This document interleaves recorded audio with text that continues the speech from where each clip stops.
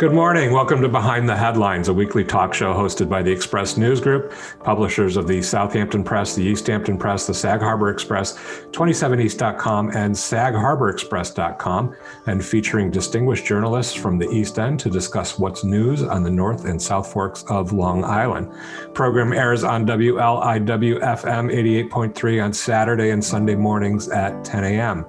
I'm Bill Sutton, managing editor of the Express News Group, joined this week by my co-host Annette Hinkle, the arts and living editor for the Express News Group and host of our weekly podcast, 27 Speaks. Good morning, Annette. Welcome. Hi, Bill. How are you? I'm good. Our normal co-host Joe Shaw is once again down south playing golf and couldn't be on the show this morning. I hope you're having fun, Joe. I'm wondering when it's my time. But we'll see. We're joined this week by a great panel. Denise Civiletti, editor and publisher of Riverhead Local. Good morning, Denise. Good morning. How are you? Steve Wick, executive editor of the Times Review News Group. Hi, Steve. Good morning, Bill. Good morning. And Beth Young, editor and publisher of the East End Beacon. Good morning, Beth. Hi, Bill. How you doing?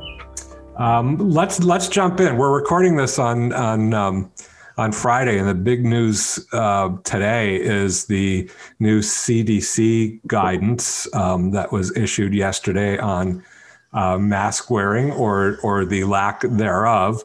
The CDC came in and said that people who are vaccinated, who have had their second vaccine at least 2 weeks ago, now do not have to wear masks, not only outdoors, but indoors in many arenas.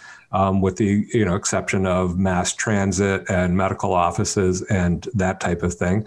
I think a lot of states were quick to jump on that yesterday and change their rules. New York State is, according to Governor Cuomo, still reviewing that guidance and has not lifted the local mask ban, but I imagine that that's going to be coming. I'm wondering, and we were talking about it a little before we started the show.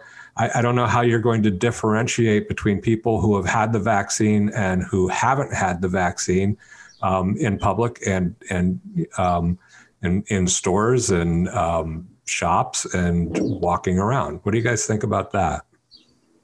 It seems to me, here on the North Fork, we're going to go from a kind of a rule-based system in which you wear your mask, and that's the rule. You see the signs everywhere. To now, those signs, in theory, don't mean anything anymore. And you're not going to know it. So I walk into a small business without the mask. The owner would feel more comfortable if I wore one, but I don't have to. So I don't know how this is going to exactly play out. Maybe it plays out easily. I don't know. I mean, the way I read the guidance from the CDC, it sounds like a store can, in fact, have their own rule. Like you can have workplace that it says it's subject to federal, state, local, tribal, and workplace laws and rules and regulations. So they could conceivably say that, but you know what's going to happen. I mean, there'll be confrontations. It's going to be very Absolutely. confrontational. So. I watch a lot of those on YouTube. I watch the Karens in the Wild videos. And I mean, they're just full of people already and over the last year who purposely go into stores and businesses, don't wear a mask, looking for that confrontation, taping it so that they can post it onto YouTube, which I just don't get. It's just really gross. But there's just going to be more of that. And I think we've heard from a couple business owners, restaurant owners, whomever, who have said they don't want to be medical professionals in air quotes, to be the ones standing at the door saying, show me your vaccination card. Have you been vaccinated? Trying to tabulate, has it been 2 weeks since your second vaccination and all that? I'm wondering if businesses are just going to want to take that on, or if it just becomes a free for all at this point, and it's like, we're going to try to trust you. Interestingly, since I write about the arts, I was talking to the folks at Guildhall, and they are planning on having something of an outdoor performing arts season, and they will be selling the tickets in advance, but they will be checking people's cards or Excelsior passes at the door. And if you can't produce it, they will give you your money back and send you on your way. When you show up. So that's the first place I've heard of that's actually taking on that role. But a lot of the other folks I've talked to who are especially in the performing arts realm are just don't want to go there. So they're sort of adhering to the current restrictions of, I believe, 33% capacity and spacing out their seats. So they're selling way fewer seats. But they're kind of keeping those guidelines in place where groups of people sit together and then there's some space between them. Because at this point, they seem a little nervous about getting into that whole checking of passes thing. Do you think some of this may be a part of the effort to encourage the people who haven't gotten vaccinated to get vaccinated, kind of the carrot in front of the stick, that if you get vaccinated, then you can sit in the special section in the restaurant, or you can sit in the special section at the baseball game for unvaccinated people. I read an article, I think it was in the Times, about military bases, and some military bases are now allowing soldiers who've been vaccinated to sit and eat together. People who haven't been vaccinated then have to pick up their lunch and take it back to their barracks or whatever. So I'm just wondering if part of this, I think from what I read, it was a big surprise to a lot of health officials, this guidance yesterday, who expected us to be wearing masks for the next year, to all of a sudden have the CDC come in and say, no, all right, that's over. You don't need the masks anymore. So is it part of that enticement to get vaccinated with low numbers? I think it's going to be a reward system. It's like if you can prove you're vaccinated, you get to play with the rest of us. If not, that's your choice. That's fine. But then you're going to have to sit, in this section, or you're going to have to wear a mask. Or I could even see, I wonder if like airlines are going to start doing that. Instead of like smoking, non-smoking, you're going to have vaccinated, non-vaccinated sections of the plane. This idea of proof is also going to unhinge people. Right. Where's your proof? You can't, I understand the new rules, but where's your proof? Why do I have to prove anything? I just told you I have a vaccine. Are people going to have to show cards at some places? All this stuff just brings out the worst in people. It really does. I have go ahead, please.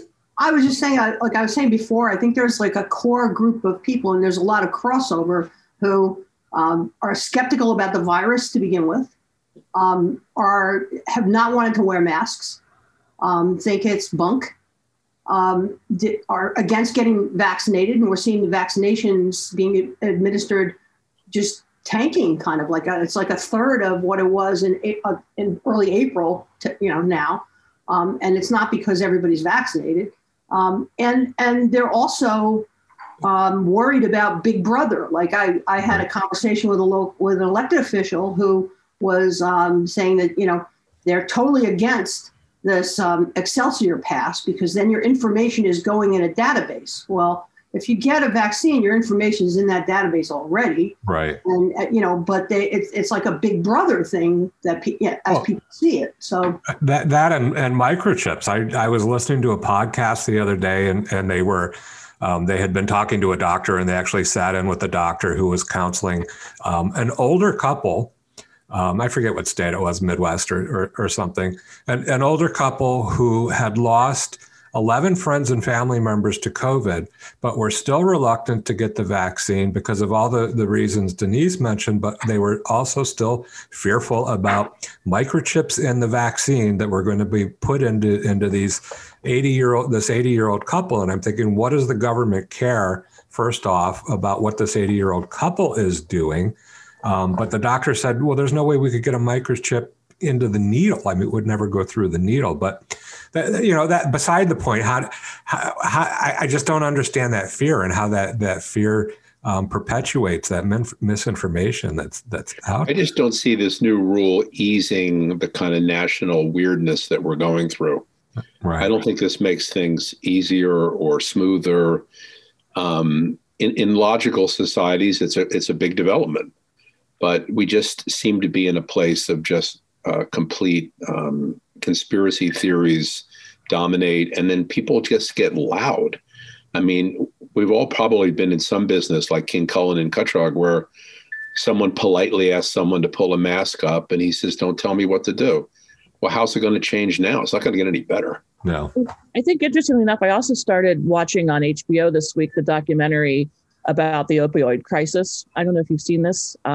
It's pretty interesting, and I never thought of it before, but I wonder if some of the hesitancy on the part of the vaccines could be suspicion of the drug companies, after having seen how the Sacklers had lied about the addiction potential in OxyContin. And, these are communities that were devastated by that. And now they're being told, oh, this drug is safe and this vaccine is safe. So I wonder if some of the hesitancy might have to do with the fact that, we just came out of several years of that sort of addiction crisis. We are putting an awful lot of faith into these vaccine producers. And I think the science is there from what I've seen and from what I've read. It looks like it's there, but you are exactly, you're asking everybody to put faith in these drug companies that might have some spotty records. I know, Denise, you mentioned the Excelsior Pass.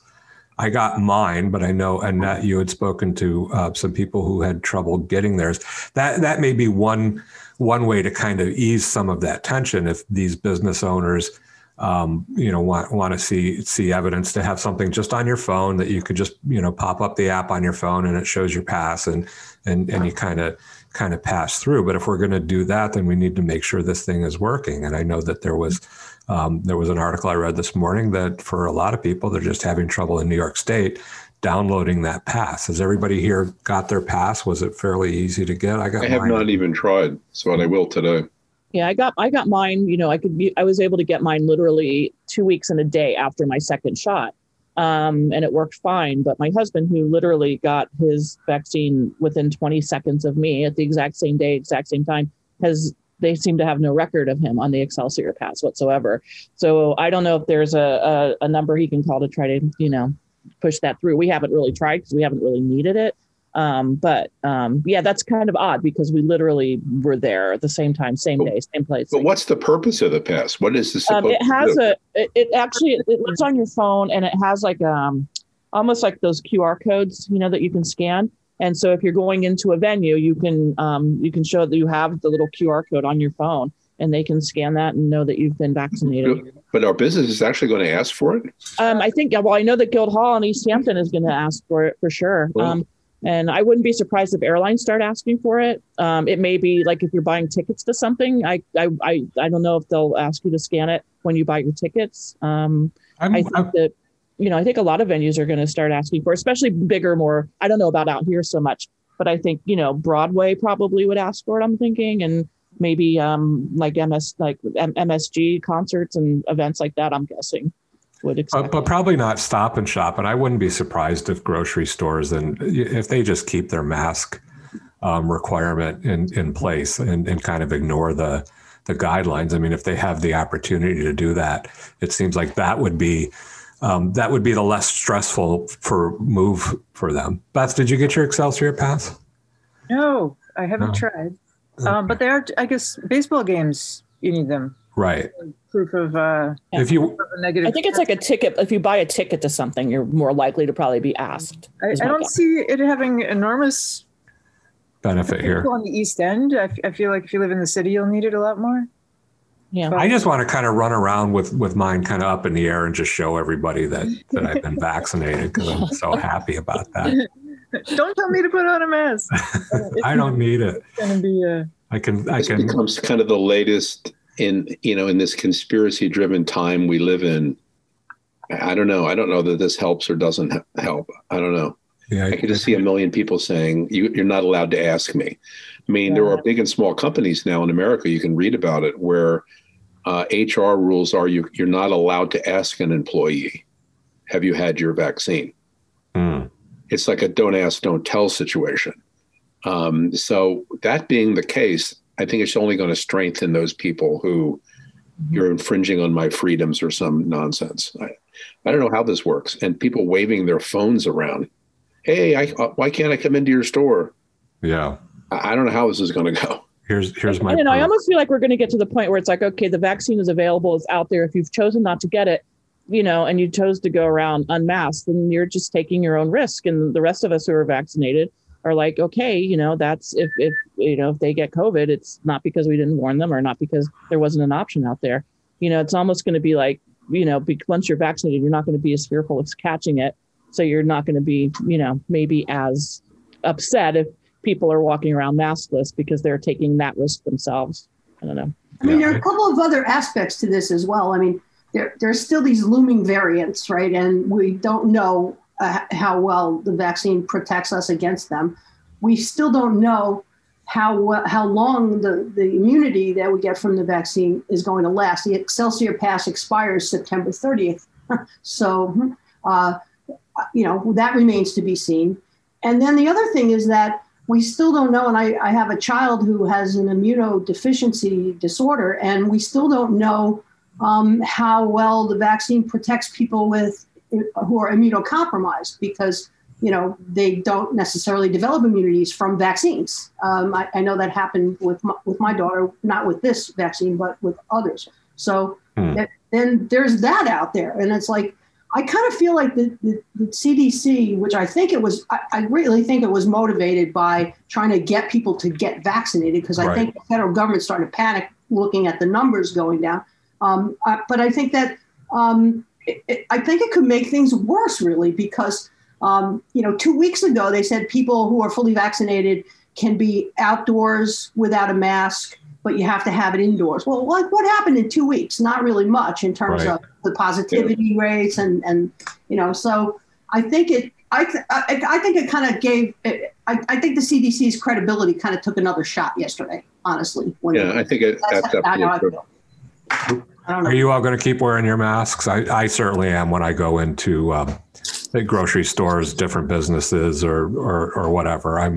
I will say I'm eating out a lot more. I'm eating in restaurants, and I don't mind having the mask off while I'm eating, but I certainly want to wear it between the table and the door, and the table and the bathroom, and all that stuff. What do you guys think? Still going to wear the masks? Right.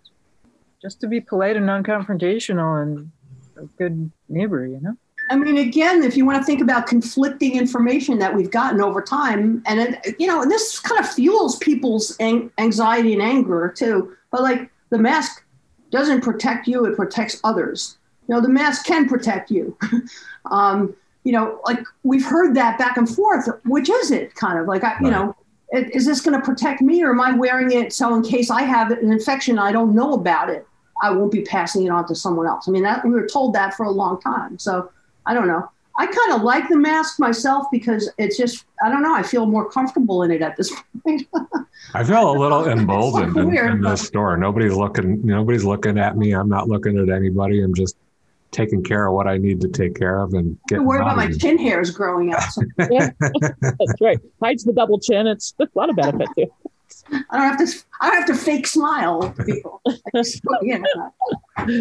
But it is weird. I mean, I imagine this is what it's like to live in a country where, the women are veiled. You know what I mean? Mm. I don't know. I just kind of keep going back to that in my mind. It's like, wow, like the whole idea of, I'm going out to dinner tonight in Sag Harbor, and I'm interested to see, are people wearing masks on the street there? I haven't really been in the Village yet. And if most people are not wearing masks, I may not put one on when we go to the restaurant. But it's weird. There's a very weird social component to it, and isn't it? It's something that I've never quite experienced.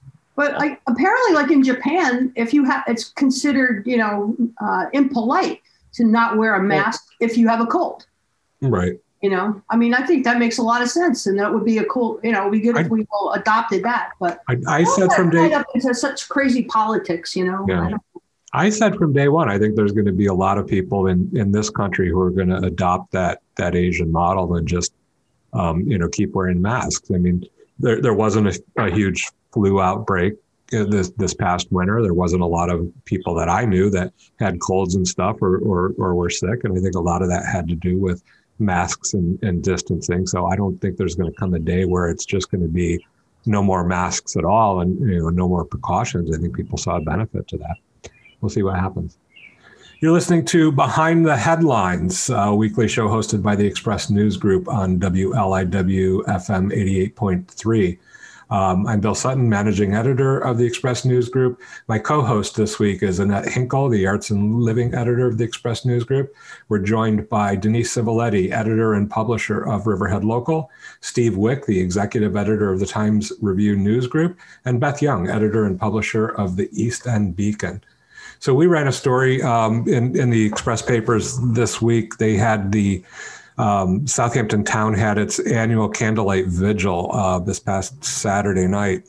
to remember people who lost to overdoses and the disease of addiction.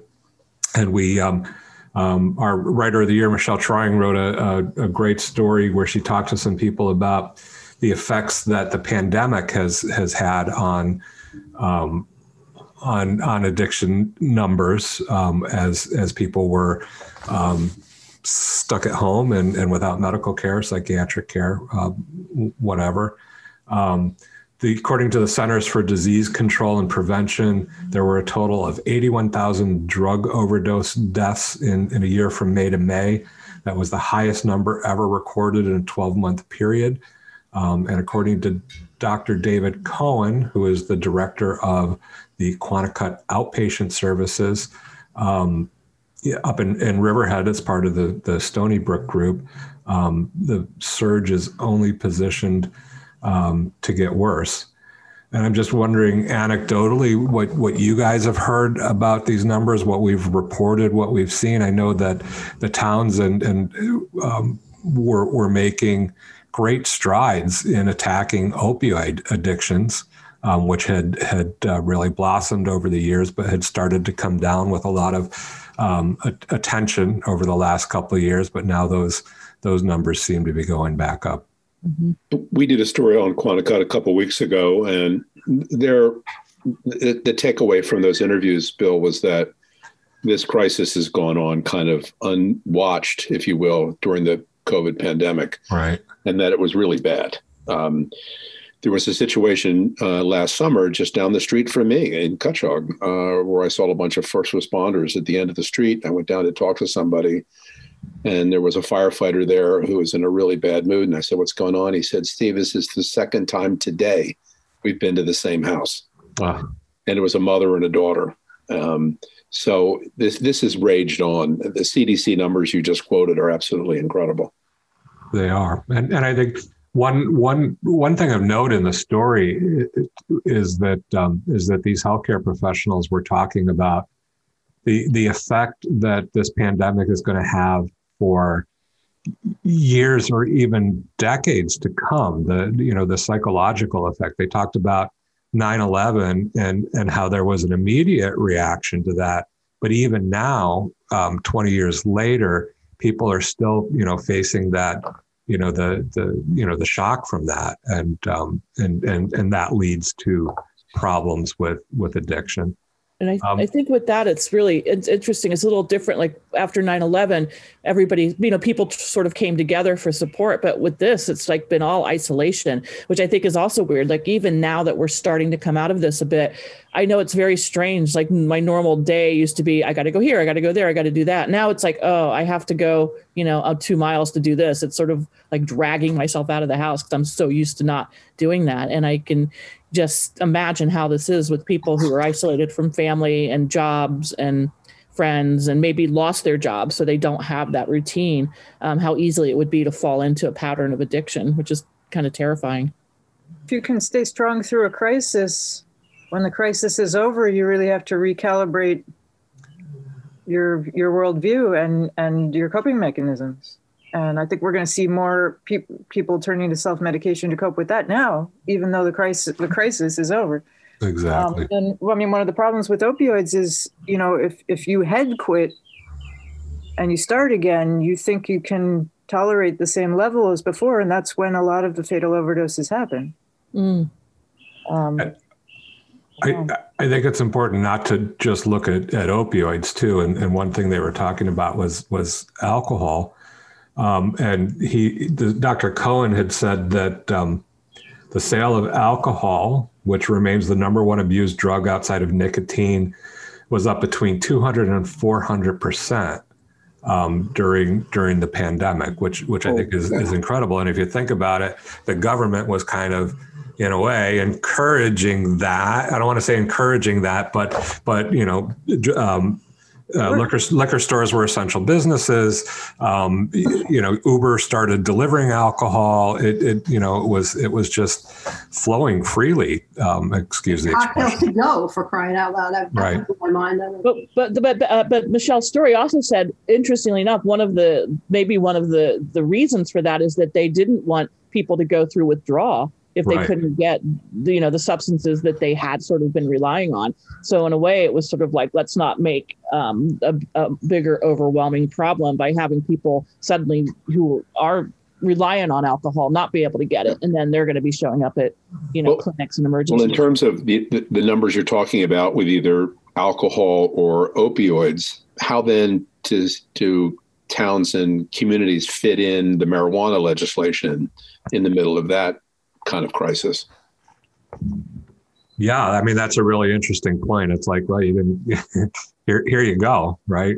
Mm-hmm. Look, you got to assume that there are a lot of people who are drinking through the pandemic who don't have a problem with alcohol and aren't alcoholics, and I'm sure there are recreational marijuana users too that it won't lead to any kind of addiction and can use that responsibly.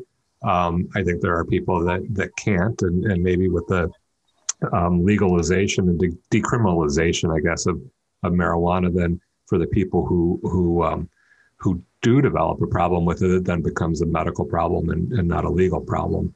Hopefully. Well, I remember, I'm old enough to remember my father bringing home the Philadelphia Evening Bulletin in 1964.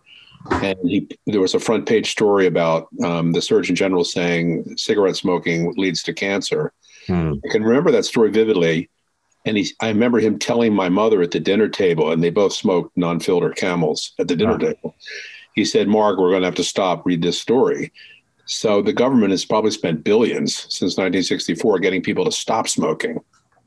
Now the government. I used to work on the Philip Morris account for Leo Burnett and at the ad agency in Chicago, and they spent billions getting people to smoke back in the States. And now the government is so broke, they need you to smoke again. So again, there's some common sense to it, but I'm not sure in the middle of these other crises, the timing seems to be really off. But then again, I don't know how you would stop it. Yeah. Mm-hmm. Well, not to be cynical, but I think there's certainly with marijuana, there's an economic equation here that certainly the governments are looking at. I think, the governor would like to solve his budget problems with the. What if it doesn't? What if it doesn't bring in the money? Yeah. That they're anticipating? Then what do you do? Exactly.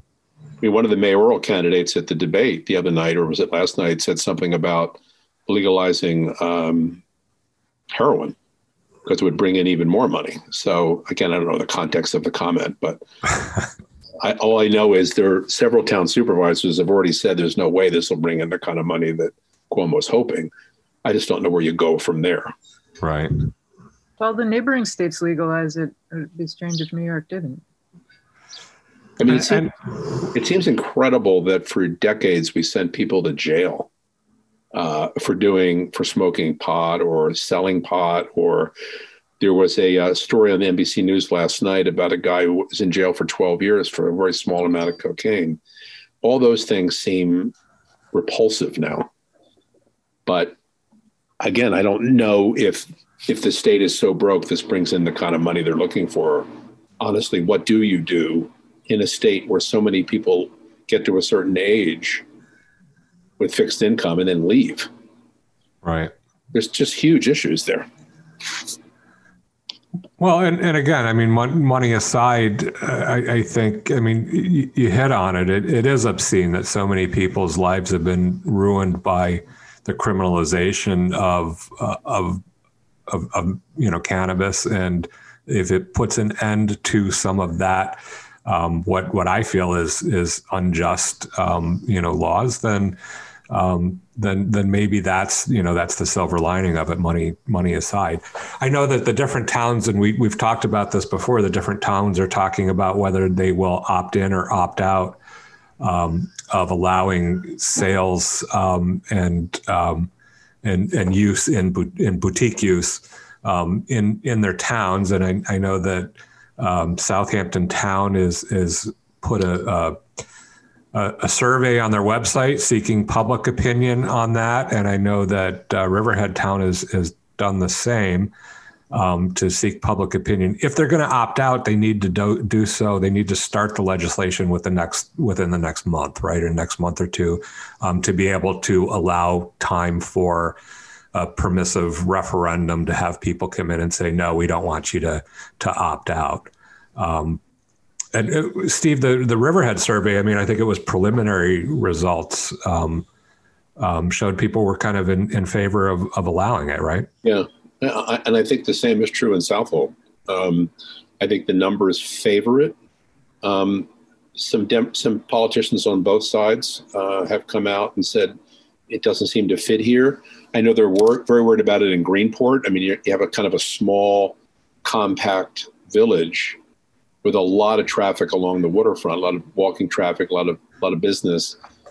Can you fit a lounge in there and somewhere along the waterfront where people go in and smoke?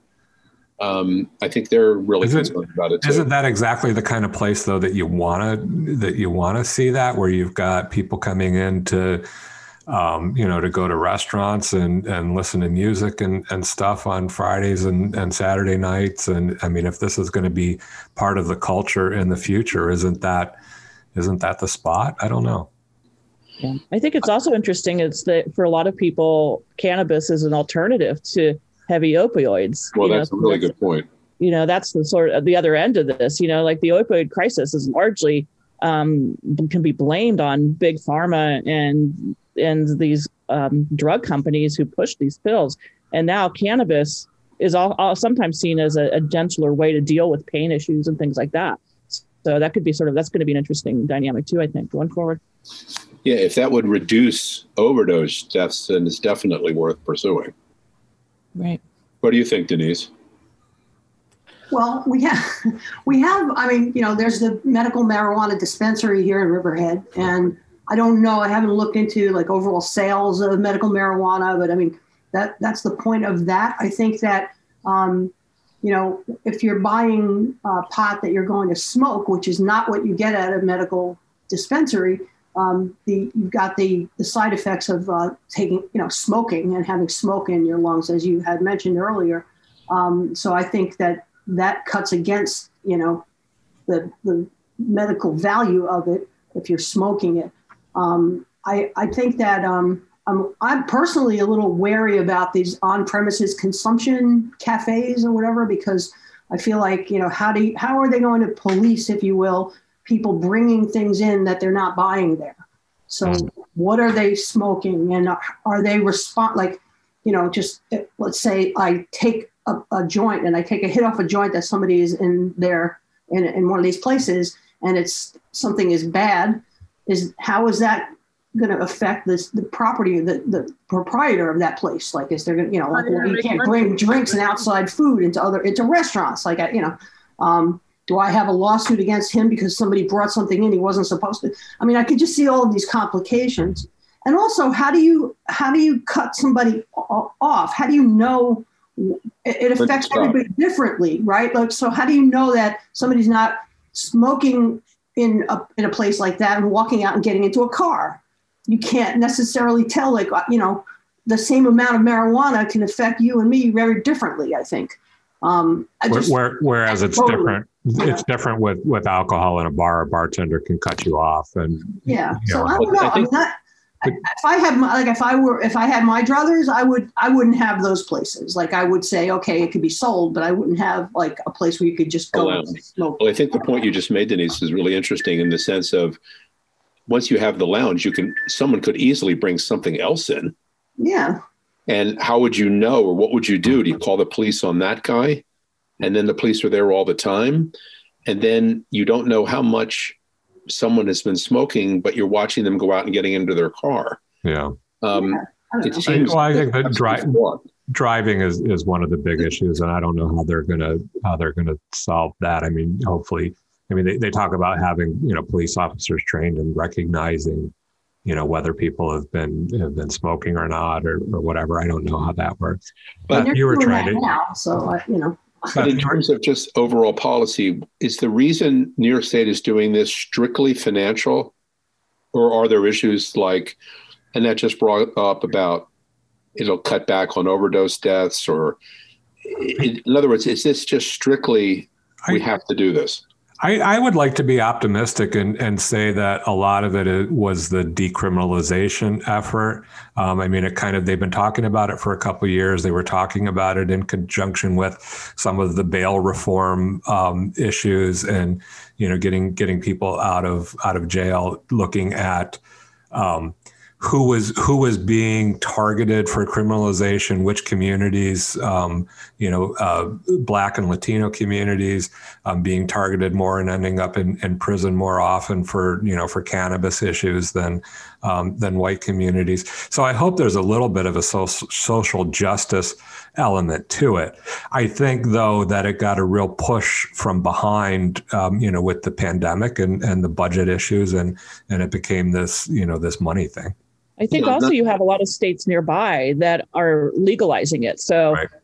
People are just going there to get it anyway. So, and I think what might be an interesting guide is looking at states like Colorado that have had it for a while. And I wouldn't be surprised if municipalities kind of study what's going on out there in terms of not only how they sell it, how the parlors work, but also enforcement. And I don't know how much has been made as far as advancement for cops policing this sort of thing. But I would imagine that Colorado's been at it for a while. So I wouldn't be surprised if they kind of look there to see how they're dealing with some of these issues. Massachusetts, too, came up at the Southampton Town work session that when they were talking about the survey. But Massachusetts has legalized it, and they brought in some numbers, and I don't have them right in front of me, but they've made a bit of money since they've legalized it. Beth, you were trying to get in. Did you want to? Yeah, I'm not sure if my mic is working. Can you hear me? It is. You gotta speak up a little, though. Yeah, no, I mean, would the parlors be run by the government? I don't see how that works as a business model. I don't think so. People are bringing their own stuff in. Yeah. No, I think you would buy it there and then you would use it there. Yeah. That's the idea. Yeah. But I don't see the straight line between the correctness of decriminalizing, because it's of its impact on communities, let alone the ruining someone's life for smoking marijuana, and the lounges. I don't see how one seems righteous and the other one seems questionable. What's the straight line between those two? Is there one? Doesn't seem like it. Yeah, I don't know. It just turns it into alcohol. I mean, the similarities. If you're going to allow one and allow the other, then you have bars where, you could eliminate all bars and tell people they got to drink at home. But that's, it's a cultural issue. It's a step toward that just acceptance, I think, of legalization. You're listening to Behind the Headlines on WLIW-FM 88.3. I'm Bill Sutton, managing editor of the Express News Group. My co-host this week, Annette Hinkle, arts and living editor for the Express News Group and host of 27 Speaks. Our panel today, Denise Civiletti, editor and publisher of Riverhead Local, Steve Wick, executive editor of Times Review News Group, and Beth Young, editor publisher of the East End Beacon. Denise, you wanted to talk about an issue in Riverhead about rumors that unaccompanied migrant children were being dumped in Riverhead. You want to talk a little bit about that? Yeah, really what I wanted us to talk about, since this is Behind the Headlines, is how do we deal with things like this? Because, we're all faced with rumors of things that either, that people who are supposed to be in the know say this is not happening, this is not what's true, and yet the rumors persist. And as news reporters, you got to walk a balance. You got to balance on a line between working to get to the truth of something and get the truth out, versus the risk of amplifying the rumor by repeating it. And that's something that I was grappling with this week when I think this was initiated or was fueled by, anyway, the opening of or the soon to open Guatemalan consulate in Riverhead. There's on East Main Street, there's a Guatemalan consulate office about to open. And that I think triggered or fueled these rumors that Riverhead is about to get hundreds of undocumented minors that have crossed the border, and they're going to be settled here, and it's going to impact our school district. And, this is a reason to vote down the budget in some people's minds, which, as you know, Riverhead voted down the budget twice last year, and was one of only a handful of districts in the whole state that voted down the budget last year. And I think, the town is always, I think the district is at risk of voting down a budget again, even though because of the state aid, the tax levy is not going to increase at all. But we've got now this to contend with, and this being these rumors that are running around. And this one individual who's actually an attorney, he frequently calls into the local radio station here, and he is now running an ad as of, he's continuing as of yesterday, I think, but certainly as of Wednesday, I didn't listen to it yesterday, that he's saying that the schools are 60% Latino in Riverhead now, which is a somewhat of an exaggeration, and this consulate is opening. And now we've got this big budget that we think, he says, is designed to accommodate hundreds of new immigrants to be dumped, in his word, in Riverhead. And he says that he attacks the supervisor of the town, who is a Latina woman. He refers to her as Senora. Oh. And he says that she and the police have done nothing to stop immigrants from taking over Riverhead. Good Lord. Yeah. And he said he asked the voters to tell Senora Aguiar and the misfits on our school board they work for us, not Guatemala. Oh my and say adios to Aguiar in November. And the radio station didn't cut him off. There's a paid ad. He's running this ad. I don't know how many times. I like I said, it's hard to listen to, but yeah. So I called him up and asked him about this, and I got into a somewhat animated conversation with him. And I got comments from him, and I then got comments from the supervisor. I got comments from the school district, the anti-bias task force in Riverhead, and I wrote a story about this, wondering if and I honestly still haven't looked, but the infamous Facebook mob, wondering if they were can you just jump in on his bandwagon. But I'm sure the Facebook conversation is pretty vocal. So it was actually, I was somewhat surprised, I got to say, by the lack of that sort of discussion, or I don't know what the right word is, but I know what the right word is. I don't want to say it. But that sort of reaction to the Guatemalan consulate story that we wrote the day before this story. So can we break it down? Do we know why they're opening a consulate in Riverhead? I mean, obviously there are Guatemalan residents. There's a very large Guatemalan population on the East End. That's primarily where it's primarily the Guatemalan. I mean, we have a significant, I think, Mexican population as well, but the immigrants that are working here are significantly Guatemalan.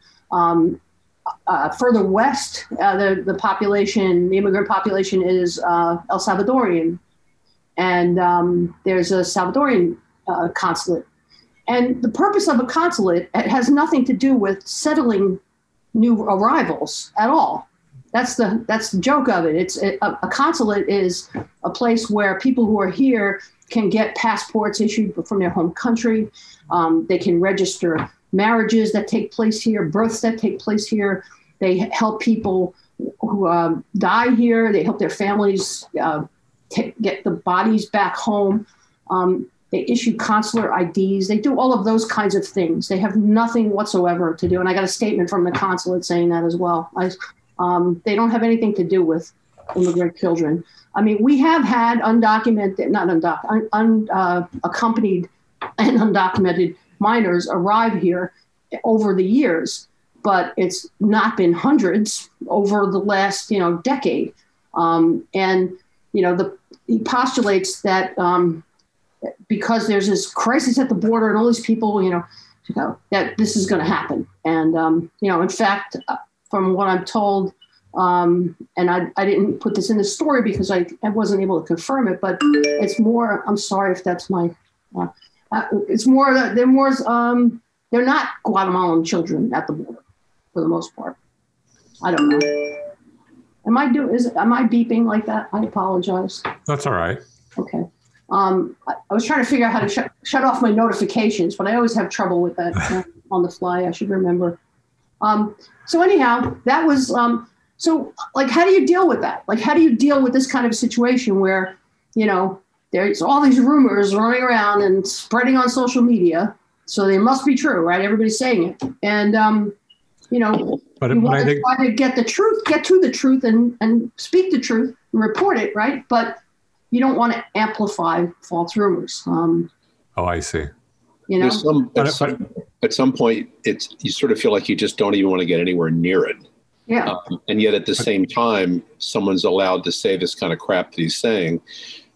There are letters that come in every week from people that never get published because they're just so truly awful. And I don't return a call. I don't have anything to do with them. The difference between those letters, though, and I think we get them too, is we're not publishing them. Denise's issue that this ad is being played to the public over and over, and I think she's right. I think we have a responsibility to try to respond to that, don't we? If it's information that we feel is incorrect and we can find the correct. I think the answer to that is yes. Yeah. He's smearing an entire population of people, and he's spreading a lie that people will believe in Riverhead. They'll believe it in Southold too, that some children are being quote unquote dumped, like dropped off on Route 58 or something. And a story that says these things are false seems like good journalism to me. Well, and I think at the same time, if this is being used as a method to exasperate the feelings in the school district, and I know the school district for last year and in recent years, that's been the battle over whether the budget gets approved there or not. Is the Latino, Hispanic, the Latinx population there, and why should we pay taxes to educate quote unquote those people? I think then we have a responsibility to write those school budget stories and say this is why the budget should pass, and these are the advantages. This is what the budget does, and editorialize to that effect too. But what he's talking about is the reason the budget will fail. So, well, I think in effect he's calling for the budget to fail because of he these. Absolutely is, and he's tapping into what you're talking about, Bill. This taps into that notion that, and I think that helped sink the budget last year. Yeah. We see that, these words written on social media all the time about how, they come here and we have to pay their this and their that, we had an interview with a 32-year-old guy who came here as an unaccompanied minor when he was a teenager. And, it was interesting what he had to say about, that belief that that these people don't pay taxes, et cetera. I mean, he talked about that, and he said something that really struck me is that, I'm really tired of people talking about us instead of talking with us, which really, hit me. Yeah, that's a strong comment. That's what happens all the time. But I don't know. I feel like this is kind of very toxic stuff, and it fuels hatred in our community. And I just and by you're feeling like being part of that conversation, you're kind of perpetuating. Well, no, I mean, I clearly felt I came down on the side of it was necessary to write a story about it. And I think that we did a decent job of, presenting it You without expose it. fueling the rumors. But, that's something that we always have to confront, and we have the ability of the luxury really of when we get letters or ads that contain false information, we have the ability to not publish them. Right. But, when there's all this other stuff out there, and now there's so many other ways of speaking these things that without a gatekeeper, like the traditional gatekeeper, and I think that's created a whole crisis in our society, honestly, that we've seen over the last several years, especially. So But how do we wonder how many minds are changed when you do write the truth? That's the other thing. It's like people who don't want to believe it won't believe the truth. Exactly. Well, how do we cover people who advocate critical race theory, or someone running for the Mattituck School Board talks about it in a Zoom meeting? The right history, quote unquote. How do we handle that? And we have our opinions, and how do we try to remain unbiased in presenting the truth when we see what we think is untrue. There's so many things that are so offensive to me, right, that I just hold my nose thinking about and writing about. But someone running for the school board who talks on a Zoom meeting about, I only want our students to know the correct history of America, obviously referring to the 1619 dispute and all kinds of others. It's, you shake your head when you hear it. Yeah. We have a basic problem. We don't all agree on facts anymore. Like that, I think, is at the heart of it. Absolutely. We are quickly running out of time. You're listening to Behind the Headlines on WLIW FM 88.3. I'm Bill Sutton, managing editor of the Express News Group. My co-host, Annette Hinkle, arts and living editor for the Express News Group. Our panel today, Denise Civiletti, editor and publisher of Riverhead Local, Steve Wick, executive editor of Times Review News Group, and Beth Young, editor and publisher of the East End Beacon. We have a couple minutes left if we want to talk about what we're working on in the upcoming days and week. Beth, what are you working on? Still more stuff about prescribed fire in the Pine Barrens. Keeping down the possibility of future massive wildfires. Denise, what are you guys working on? I'm going to read that report. I downloaded it. Long report. Good. I really, we've got the school budget vote coming up. I think that's going to dominate everything. I'm waiting for doing a Q&A with the school board candidates. We've got 6 people, I think, running for the 2 seats that are open, including the 2 incumbents. So that should be interesting. We'll see where that goes. I think that's certainly going to dominate the first half of the week for me. Sure. Steve, what are you guys working on? Yeah, absolutely. Denise is right. For us, it'll be the same thing. We've got school board of elections in Riverhead, Southold, Mattituck, and Greenport. That's a really big deal. Annette, 30 seconds. What are we going to see in Arts and Living? Well, I'm the Arts and Living editor, so of course I'm doing all the fun stuff. We got actually the biggest news, I guess, is the Sag Harbor Cinema is officially reopening over Memorial Day weekend. Yay. So it's sort of like revisiting what they're going to be all about and their efforts, and they're going to show Pulp Fiction in 35 millimeter. Just putting that out there. East Hampton Theater is opening back up next week. That's what I hear. I didn't write about that one yet, but I believe that's opening up on the 21st of May. Yep, we had that in news. All right, we are way over time. Thank you guys so much. This was a fantastic show. Appreciate you stopping. Thanks, Bill. Thanks, everyone.